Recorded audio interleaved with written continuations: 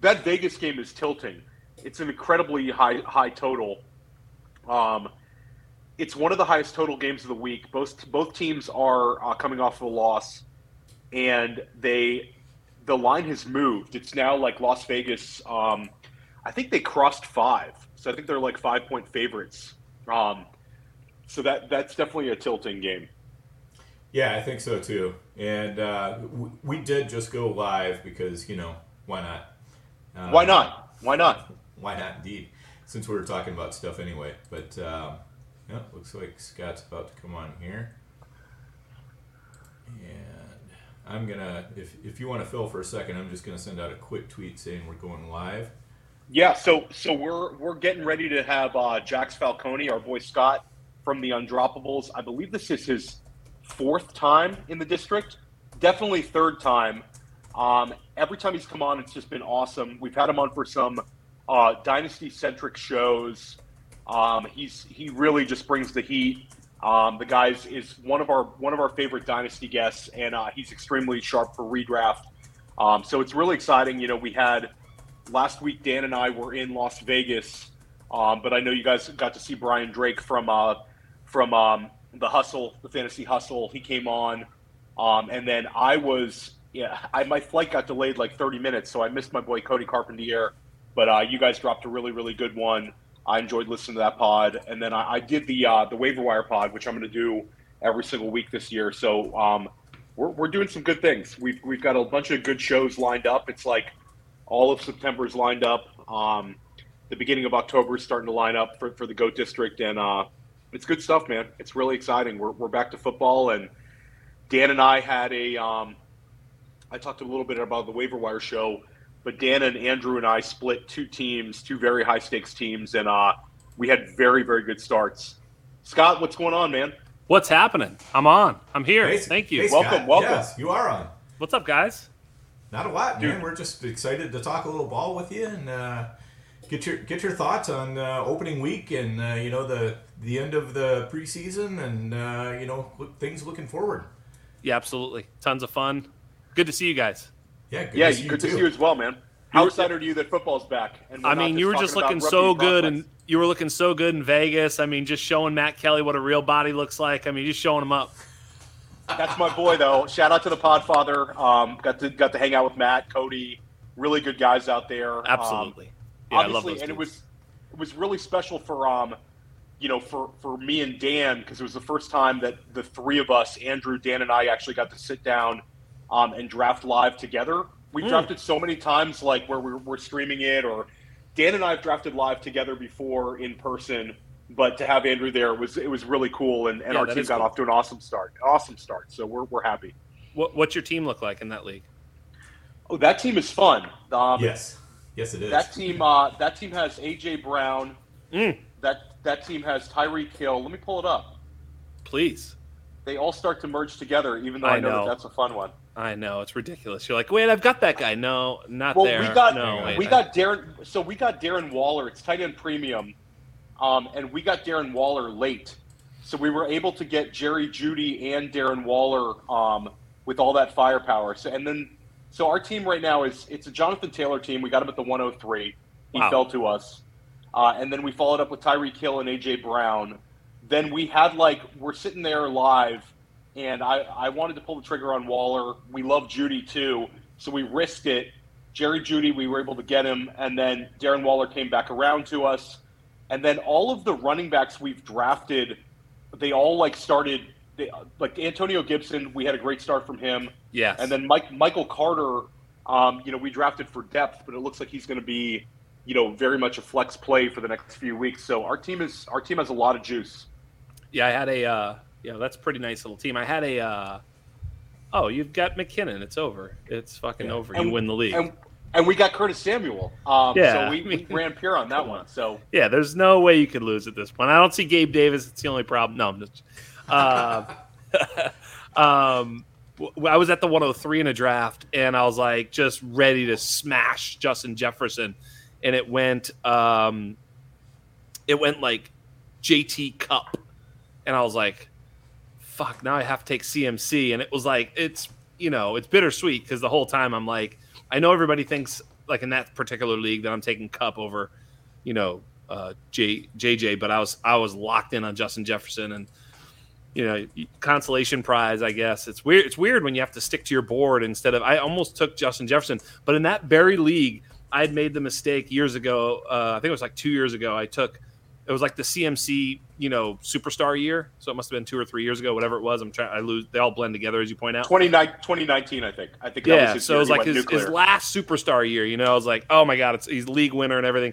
And I took like Zeke in front of him because it was filled with Cowboy fans, and I wanted to extract value and trade with, and it never, of course, worked out, and it was a total catastrophe.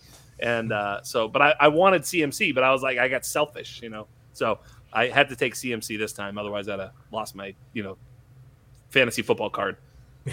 gotta like getting CMC, but yep. It's awesome to get like the real games back, and I love week 2 because I think week 2, as excited as we get for week 1, I think week 2 you see NFL teams sometimes tweak things. We've seen guys break out in week 2. I know you're a big dynasty guy. We've seen guys break out in week 2. Teams self-scout. Teams change things up. And a lot of narratives are kind of rewritten. So I'm super excited for week 2, and we've got an awesome game tonight. How excited are you for the Chiefs and the Chargers? I mean, it doesn't get much better than that. Yeah, exactly. I mean, that's like actually probably the best matchup, divisional matchup in the league, right? I mean, I can't think of a better one. So we get that twice a year. I think that's the best one. I mean, Herbert, Mahomes, I don't think there's a better. Oh, Jets, Dolphins, maybe. No. Yeah. And then Saints, Bucks hasn't been great for fantasy, but it's always a great matchup. Yeah. So that game is wild right now. All these guys are missing practice. It's like people are talking about Mark Ingram potentially getting a start, and I think Mike Evans is out today. So we already have no Godwin.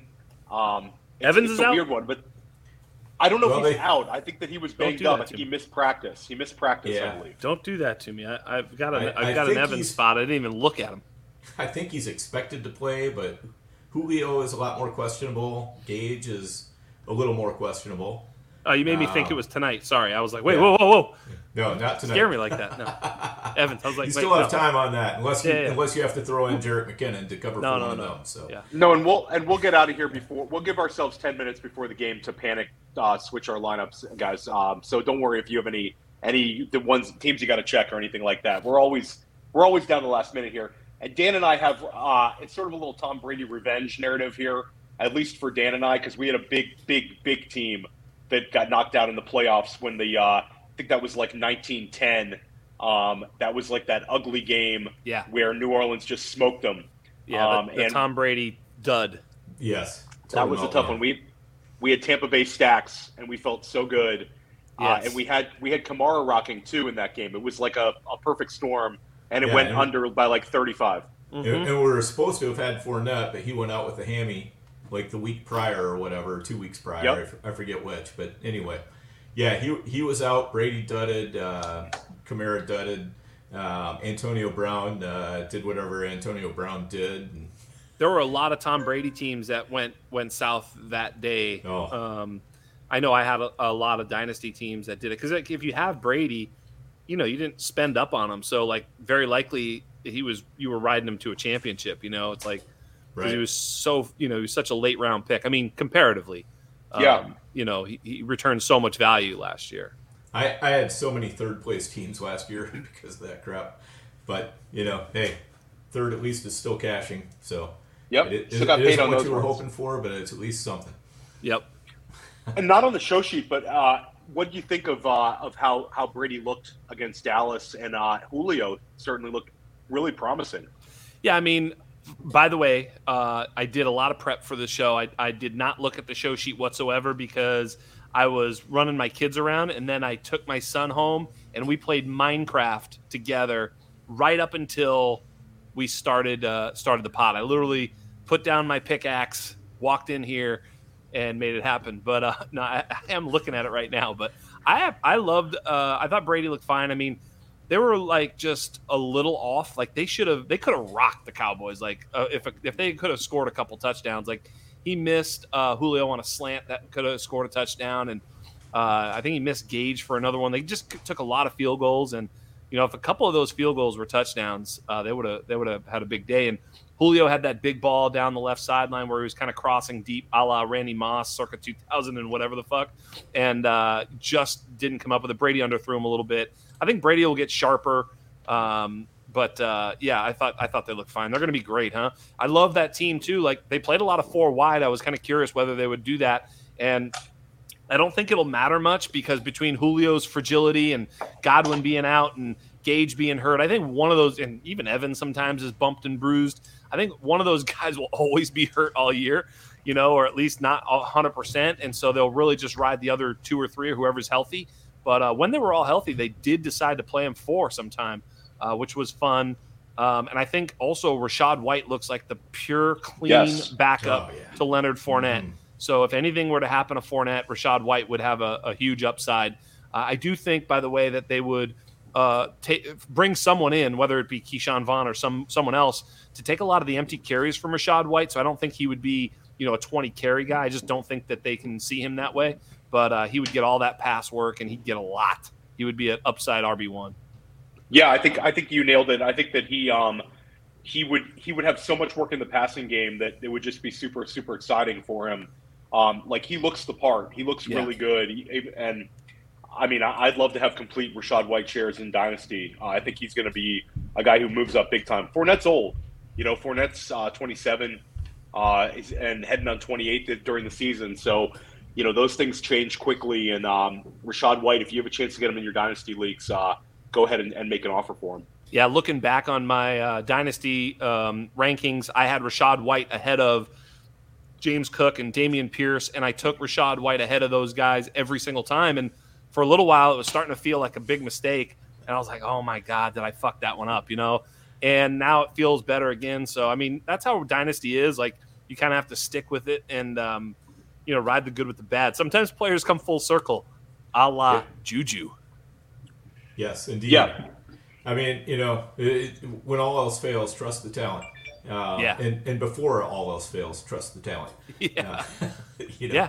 So, and as far as tonight's show sheet, don't worry about it. No, I'm there. Two things around here, Scott. First, family comes before football with all of us. So absolutely. So absolutely. No worries on that. But I'm a pro. Second, I can pretend. That was just a look behind the curtain. You can ask me the questions as if I'd have months to prepare, and I'm ready to go. All right, sounds good. But this is going to be like what was that old game show? Was it $10,000 Pyramid or whatever? Where you could just say pass anytime you had a question. It was a great show, though. Yeah. So if you get to a question, you don't want to deal with it. Just say pass. All right. We got plenty more. So.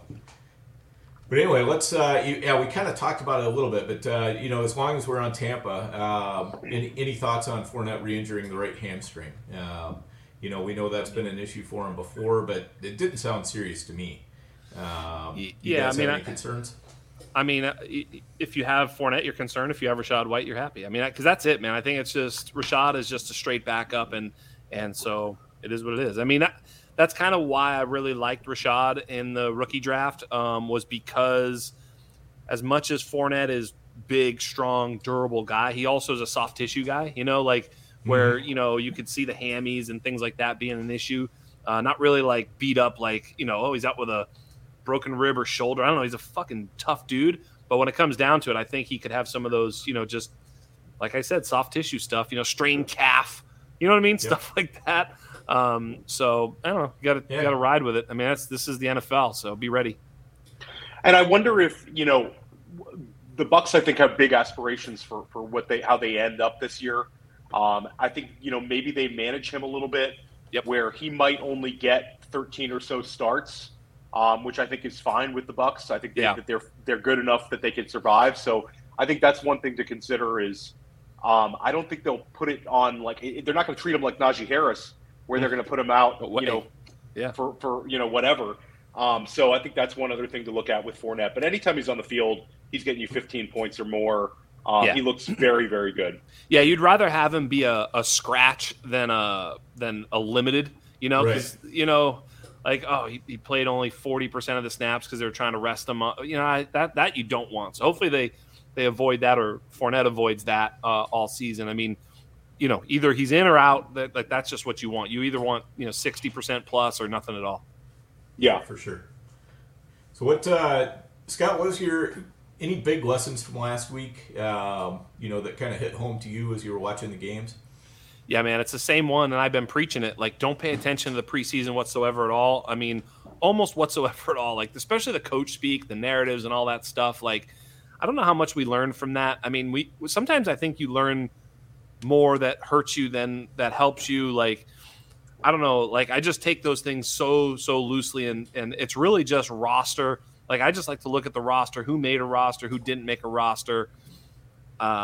That's about it. I mean, I think that's the big thing, because so many of the things that we thought, Dameon Pierce is a key example. Like, there was so much, narrative around it. I'm not saying that the kid will never be good, but everybody was moving him all the way up to, what was it? Like, I mean, you guys drafted late on that Thursday. Where did he go in that draft? You saw him as high as the 5th round in some of these drafts. He probably went there in that round, right? I mean, in that draft, in right? that draft, he did. Yeah. So there you go. Like, that's not good. Don't do that. And don't do that next year. Don't do that, And a lot of teams looked at Pierce as a guy that they could start with like a 0 build and you treat him like an A.J. Dillon. So, that really, really hurts. So you rarely saw Dameon Pierce being drafted as like an RB2 to like a team that we used a running back in the first round. It seemed like it was, this is the exciting young back. I'm going to draft wide receivers and tight ends, and then this is going to be my guy that beats ADP. So I think it really hurts people. Yeah. Well, awful. It was even worse than that, Scott. Dameon Pierce went at the 407 in this draft. It's awful. I mean, there you go. That's what I'm talking about. And this was a draft with a very large entry fee too. Right. So. That's right. It's not bullshit. That's right. A very We're large not even going to reveal. We're not even going to say the entry fee, because in case the IRS is listening in on us, That's we don't right. want to mess around with it. We're Exactly not saying right. it. That's right. Yep. I'm well aware of that, what that one is, and I won't out you guys. All right, sounds good. So Theo, what about you? Biggest lesson from last week? we talked about this in the pregame. I think that when teams lose key players late, I think we need to pay a little more attention to it, because Rondale Moore went down, and it looked like the Cardinals really struggled. They made up, they scored some points in garbage time, but they did not look good. They have a potential bounce back game against Vegas this week. I don't think they'll win, but I think the offense could look a little better. And Tyson Smith goes down for Dallas. They insert a rookie left tackle, and it did not look good. The team looked like they're going to struggle a lot this year. So for me, I think especially for late drafting, we need to pay attention that the next man in, when the next man in doesn't have time to prepare and the next man in is a big talent downgrade, it doesn't always work out very well. So that's one big lesson for me from week 1.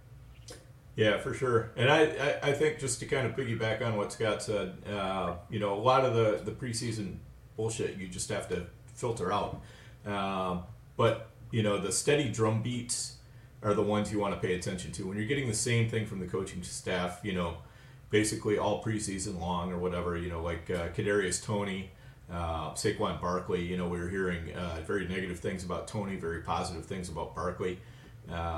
Things like that I think definitely matter, and just separating out what appears to be conjecture on the part of the beat writers, or them trying to parse out small statements by the coaches. Wherever you can, try to go back to the original source and figure out, does this really mean anything or not? Because, as Scott said, a lot of times it just really doesn't mean anything. But if you can find the times where it does, it can be incredibly valuable. I think the other thing, too, it's so weird, but, outside of the top, really, really top-level guys, you're almost better off fading all rookies, too, especially rookie wide receivers. I don't know. I guess Waddle paid off last year. Justin Jefferson paid off once. Obviously Chase. Those guys are a little different. But, thinking Elijah Moore last year, Rashad Bateman. This year it feels like, guys as far as David Bell, Jalen Tolbert. I don't know. There's just a lot of guys where you're Garrett Wilson didn't do much. Even Olave was fine. But, I don't know. Sometimes you got to be if you're going to draft those guys, you got to be willing to be patient, because now if you're sitting on Olave, you're I don't know, is he gonna have a Justin Jefferson season where he takes off? Because you remember Justin Jefferson, I dropped him in a league. I would never forget. I would have won that league had I held on to him. after like week 1 or 2 because he was getting outplayed by BC Johnson. Next week he goes off and has the greatest rookie season since Odell Beckham, or probably better. So, it's really, that's the tough one, is kind of getting the rookies right. Because, even George Pickens right now, what did he get? 1 catch? I mean, he did get an end zone target, and it's just hard. You don't have as much data to back up what you're really drafting, so you really want to go risk reward there and be careful, Mitch certainly didn't help out Pickens on that one. If he connects, he had a wide open touchdown there. So, yeah, no, I'm with you. I do think that sometimes those guys' roles do expand. And I think if you want to take the inverse of your reaction, would be that we should have looked maybe at these veterans like DJ Shark and Jarvis Landry, who had a clear path, previous fantasy success, and now they look like flexible guys every week. So I think that it kind of goes hand in hand. We want the next big thing, but sometimes the next big thing might be a veteran who just landed correctly. Jarvis Landry's a great point right there. He's just, I forget what number he is, but he's a different number. And he was open. I'm like, who the fuck is that? Oh, that's Jarvis Landry for a big play, And downfield too. Jameis is throwing him downfield. It's weird. It's like Landry, you're used to the low ADOT stuff. He was goes downfield home to Louisiana, and he's the home cooking made him made him go down a second in his 40 or something. I don't know if we're there. I'm not looking at the show sheet, but how about, did you guys watch that New Orleans Atlanta game? I absolutely loved how Atlanta looked. All right. Yeah. Put it this way. Tell me this. If you just there's no names, there's no nothing. I just you woke up from a coma for 10 years and you watched that game, and I was like, okay, watch this football game. You watched Atlanta, you'd be like, are they the best team in the league? Mariota was fast. He was zipping it down the field. He was running and scrambling, and Cordell Patterson was fucking housing fools. He was running people over. He was quick. He was fast. Patterson looked like a top 5 back, and Mariota looked like, a world beater. I'm not saying they are, but I'm just saying they looked really, really good. And I thought the Saints were supposed to be a good defense. I don't know, man, but they looked really good. They got off to a 26-10 lead, and they kind of sat on the ball and lost the game that way. But they were playing that stretch play action where I just thought Mariota looked really, really good in that offense. So I was really, really hopeful for all the weapons there. They allowed no sacks to New Orleans. There you go. So that was crazy. And I agree with you.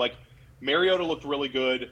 He ran for 70 yards. And you think back to the success Arthur Smith had with Tannehill. Yep. This could be a thing. And Pitts did nothing. Right. And Pitts is coming. So that offense they're very sneaky.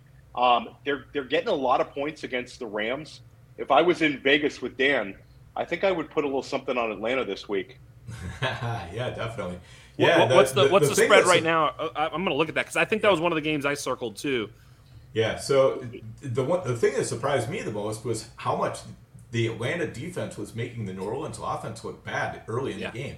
I was, I'm sitting there watching that. We're at the sports book, and games going on everywhere, and my eye just kept getting drawn to that game because I was like, what is going on here? Is New Orleans' offensive line that bad, or is Atlanta's defense that good? And I think it was more Atlanta's defense.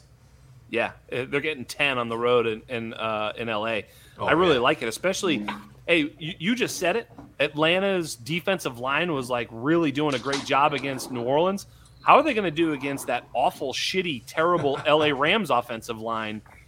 Seriously, they looked awful. They couldn't pass block. They couldn't run block. I know we're going to get on Cam Akers, and trust me, I'm ready for it. But you really want to have some fun. Put 80%, of what you would normally put on that game on the money line. Atlanta to cover, and put 20% just on the money line. Money line, absolutely. And when you were on with us previously, we were talking about the rookie class incoming because we were focused on dynasty rookie drafts.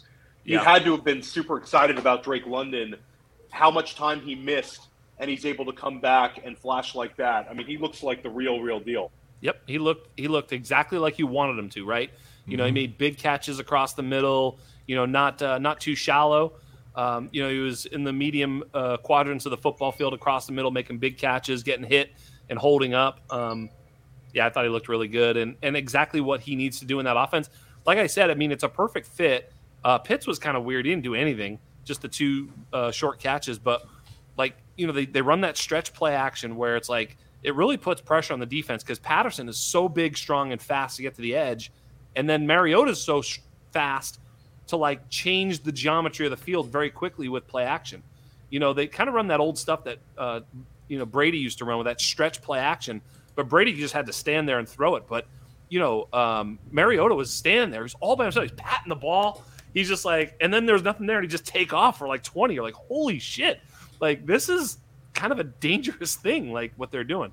So I thought it looked really, really good. And if Drake London's going to play in that offense where he can sort of take his time to let his route develop and be open in the intermediate stuff, yeah, it could be really good for him this year. Yeah, totally agree. So any sell highs that you're looking at, Dynasty or redraft, either one? Yeah, CEH, right? Yeah. It was a wonky game. First of all, he caught 2 touchdown passes. I don't know how sustainable that will be. He wasn't the lead back. McKinnon played more than him, and Pacheco played almost as much as him. And I know Pacheco played to sort of run out the clock, so who knows exactly how that would have gone. But yeah, I think CEH. If anybody's valuing him as a even a high end RB2, I'd take that value and run. If you can get Miles Sanders or something like that, I'd rather. And I'll throw out Darrell Henderson, who I probably really like, and I'm glad to have him in redraft. But I think that this is, if you're playing Dynasty, unless you're a win now team, it might be a nice time to check and see what people will be willing to pay you for Darrell Henderson. I think that people are convinced that, and I agree with them, that the job is his, but I don't see him as a guy that's like a long-term answer at running back. I think if Akers is dust, or Akers struggles to get back, then I think that they're going to look to upgrade in the offseason. Yeah, no doubt. I mean, boy, Akers. I'll touch Akers because you guys want me to do it. So, so Akers, the one thing I've said about Akers, subsequent even to our conversation, was like, okay, so a guy like, even James Robinson was never winning with like pure athleticism, right? He's a savvy, nuanced back. Frank Gore, he lost all of his athleticism, but was successful because he was a tough, hard-nosed, instinctual, nuanced runner, and that is not who Cam Akers is. Cam Akers from the beginning was this sort of electric, explosive player who was going to make some mistakes, but mistakes be damned, he was going to also hit some home runs. Well, if he's been sapped of any explosion due to the Achilles or due to the atrophy from the Achilles, I don't give a shit what it is, then he now becomes not a very exciting player because the one trait that I thought was his, calling card is not there anymore. Or is it? I don't know, right? We'll find out. But if it's not, I think his efficacy is basically limited because he's not a nuanced runner. That's just not what he is. So, I think Darrell Henderson looked quicker, faster, and more shifty, and he just looked better, right? I mean, not hard to do, though. Right, yeah. And in fairness, I think it's a little bit too soon to, to draw conclusions on Akers. Totally. And I also think it's a little bit too soon to draw conclusions on James Robinson as well. We're talking about sell highs. James Robinson would definitely be one for me because, yes. It could have just as easily been ETN scoring those touchdowns. And, the lines look a lot different for those two players. And it's not necessarily, I'm not necessarily referring to his Achilles. I think you're right on in that, he doesn't rely on that burst in the same way that Akers does. But, it's just ETN is, I think going to have better days. And as a result, probably Robinson's going to have worse days. So moving into that, how about any buy lows, Scott?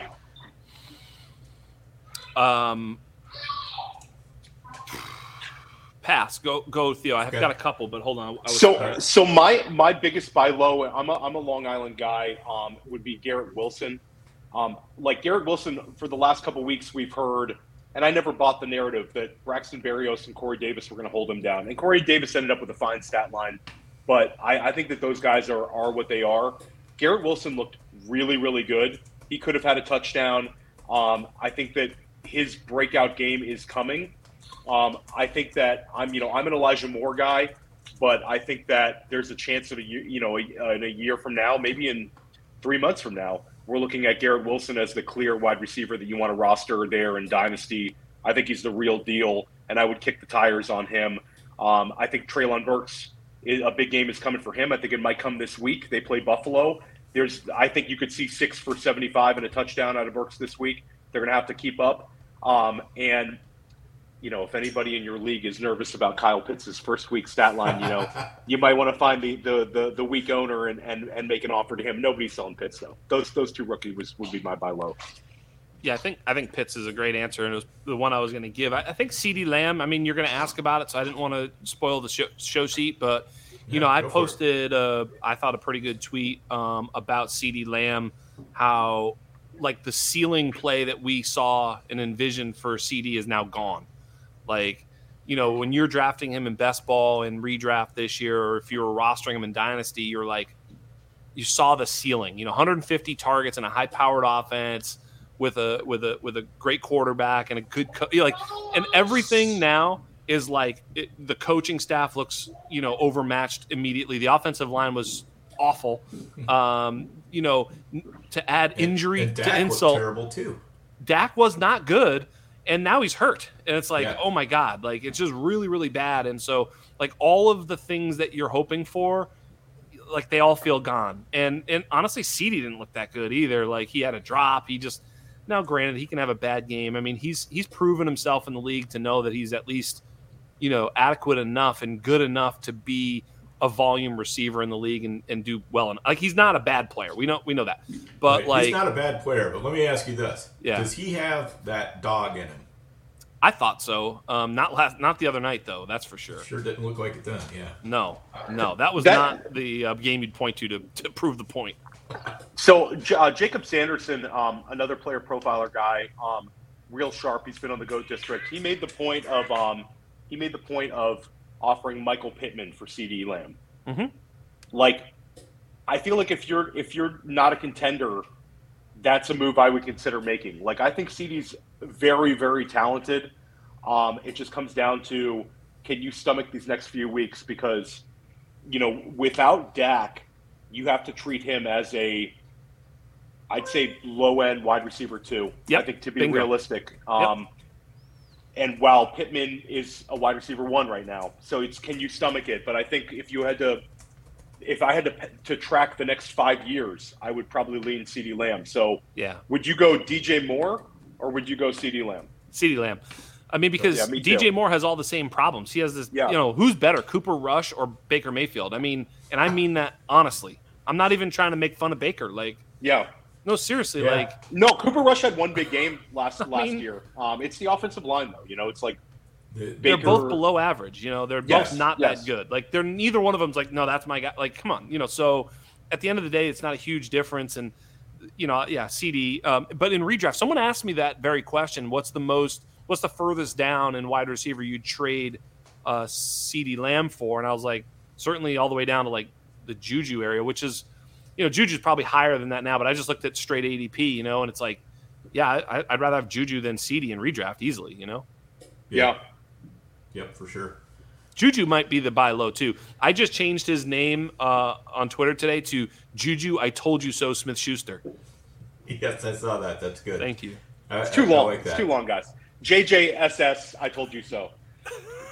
I'm known for being a little long-winded, so.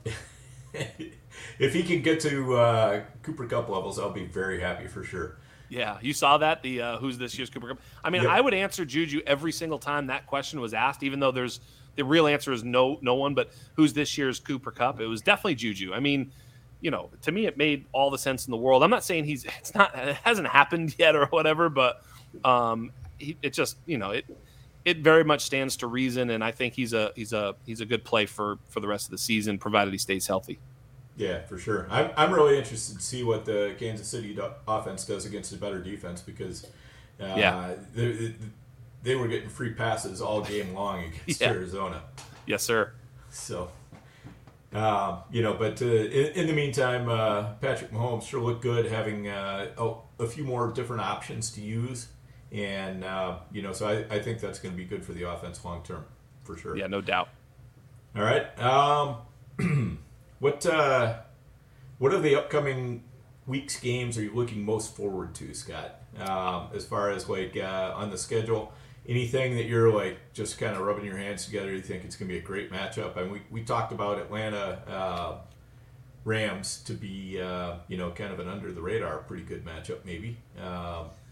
Anything else, or you want me to go Theo first? Well, there's not much on the slate. I mean, it's really kind of I don't know. There's not that much there, right?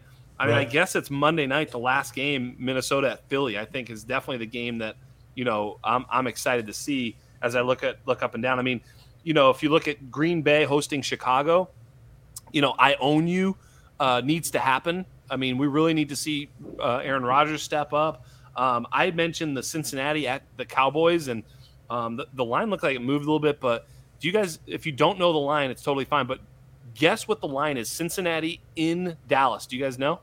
Cincinnati minus 7.5. Did you know that, or are you guessing? No, I'm guessing. It has to be 7.5 or 8 because I think they're going to maul it. Yeah, I figured it was going to be at least 7. They have to make a line big enough that they consider Dallas when they set it. Totally. So I agree, right? So it was 8, now it's 7, so whatever. So you're right. But I have wagered a few times in my life. What do you think that line was in August? Like if you were betting a future week 2 line. Dallas by 2? Dallas by 3, something like that. I said 2, 3 is right. So the line has moved between 10 and 12, 10 and 11 points just from last week to this week. So like that's not all Dak. that is not all Dak. Because if they were the team we thought they were, and then Dak got hurt, it would be like 4 or 5, right? Maybe 6, but it wouldn't be 8. Yeah, it's wild. That's wild. For sure. Yeah, I'm definitely looking forward to that Green Bay Chicago for the same reasons you are. The other one I'm kind of looking forward to is Arizona against the Las Vegas Raiders. I want to find out, is Arizona really this bad, or did they just kind of get caught flat? They might be, right? And they even if they're not, they could get smoked in that game pretty easily too. Devontae's got to be licking his lips for that one. Oh yeah, for sure. That secondary looked horrendous. Yes. Yeah. They said that's the first time I believe his grandparents have come to the game. So it's been like the whole Adams family is in Vegas right now, ready to watch him. He could go for 200 yards. But I talked to Dan about that in the pregame. I'm excited for that. I'm excited for mini Philly. But I think that the Washington-Detroit game is sneaky because I think both those teams are really going to go for it. It could be a good source of fantasy points. Yeah. And I'm like I wrote about Carson Wentz in my waiver wire article, and I talked about him on our waiver wire pod, and I'm like, it's wild to me because I never thought I'd be talking Wentz, but he has so many weapons. Dotson and Samuel and McLaurin and Logan Thomas and the 2 running backs can catch passes. So Washington's they're fun right now, and I think Detroit. You saw that they were getting smoked by Philly, and they just keep fighting and fighting, and they're going to go into they're going to have the same mentality against Washington. So that game's going to be really high scoring, and that could tilt fantasy weeks. I'll say it again. Do you guys agree with this? Detroit should trade for Gardner Minshew and start him immediately. Yes. Do you guys like that take? Oh, I love that would be fun. That would be super all you have fun. to say is Gardner Minshew, and I'm in. Oh, yeah. Dude, that team, I say it all the time, what are your expectations? If you're, honestly, truth serum in the vein with Goff, what's your expectation, ceiling? 8-9 wins? If everything just goes perfect, right? Right. No, not a playoff team with this guy.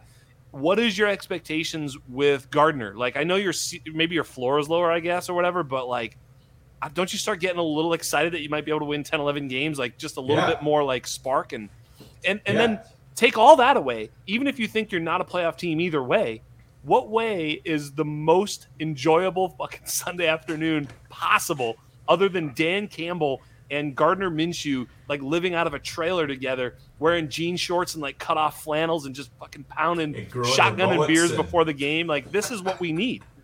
Not only that would be a lot of fun. The post game pressers would be off the hook.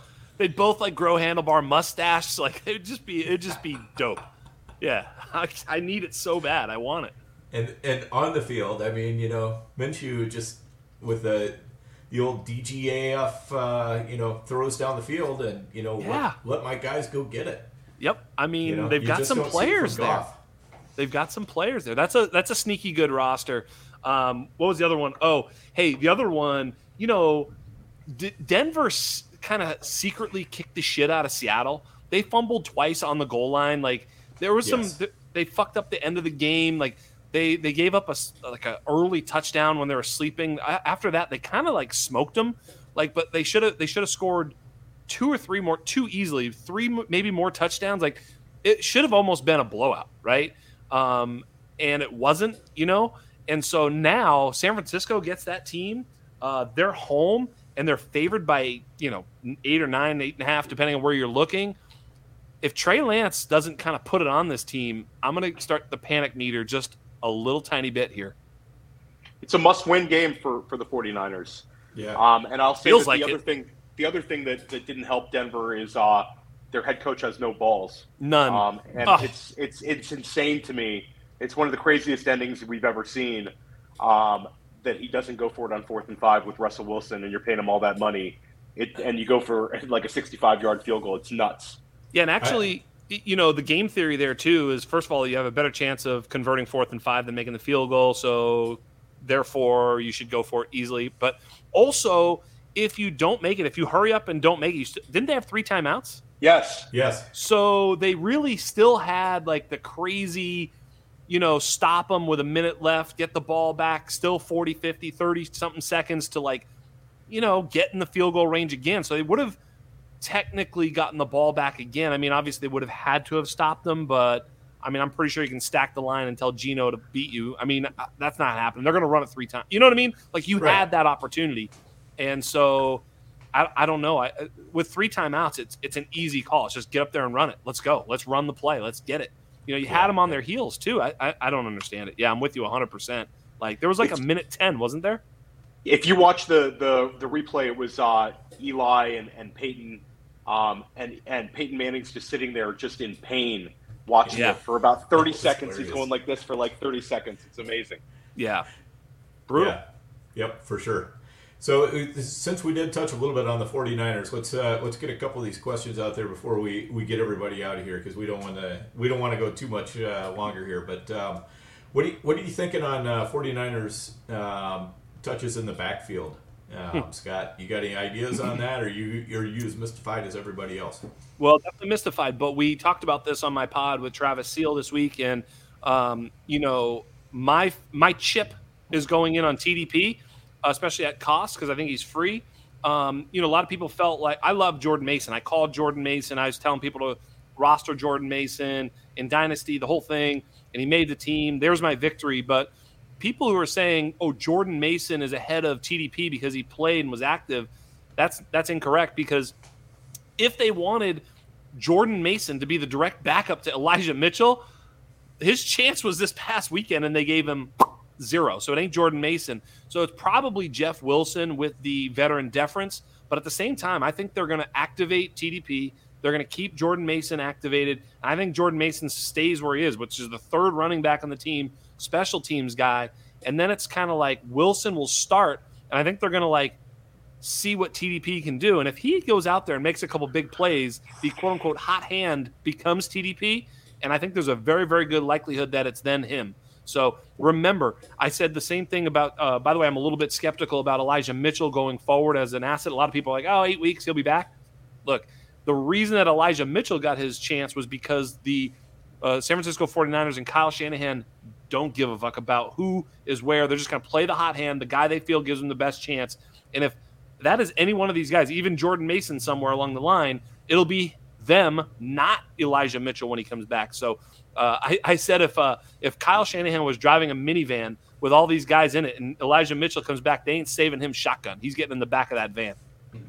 Yeah, they have no loyalty to anybody there when it comes to running backs. And, it's TDP would be interesting. It would be super interesting. I don't have any flash. Go ahead, Dan. I don't have any real strong confidence starting Jeff Wilson this week. No. At all. I mean, if I need him, I'm going to throw him in there. Yeah. But I don't feel great about it. Well, especially with Debo.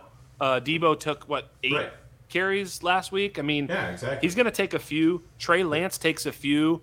Yep. I mean, the goal line's not any. I don't know, man. It's not a backfield I really want to be invested in.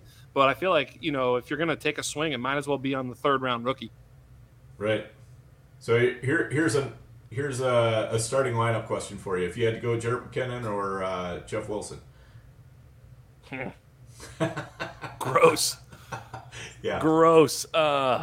This is completely hypothetical. I actually have let's to make play that Jarrett decision. McKinnon so you have something to cheer for tonight. And because I've got him in one of my not Millie Makers, but the tournament plays tonight. I've got him in a couple lineups this evening, just kind of hoping he breaks a couple big ones or something. He's one of those guys that can do it. So he'll probably be low owned in this particular matchup too. I don't, maybe not. Maybe I'm wrong about that. Yep. Kareem Hunt, easy. Scott. Kareem Hunt. Scott. Slam it home. Yep, same. I couldn't even imagine pushing the button, putting Monty in my lineup. It'd just be such a yeah, right. Peeking over that's boring. So bad. He had 1 yard per carry this past week, 1-2 or something. It was awful. Yep, for sure. Okay. Well, let's go ahead and we'll get everybody out of here. We got about 10-15 minutes before game time, so if you need to go out and buff those starting lineups, do your last double checks, all that kind of stuff, you got a chance to do it.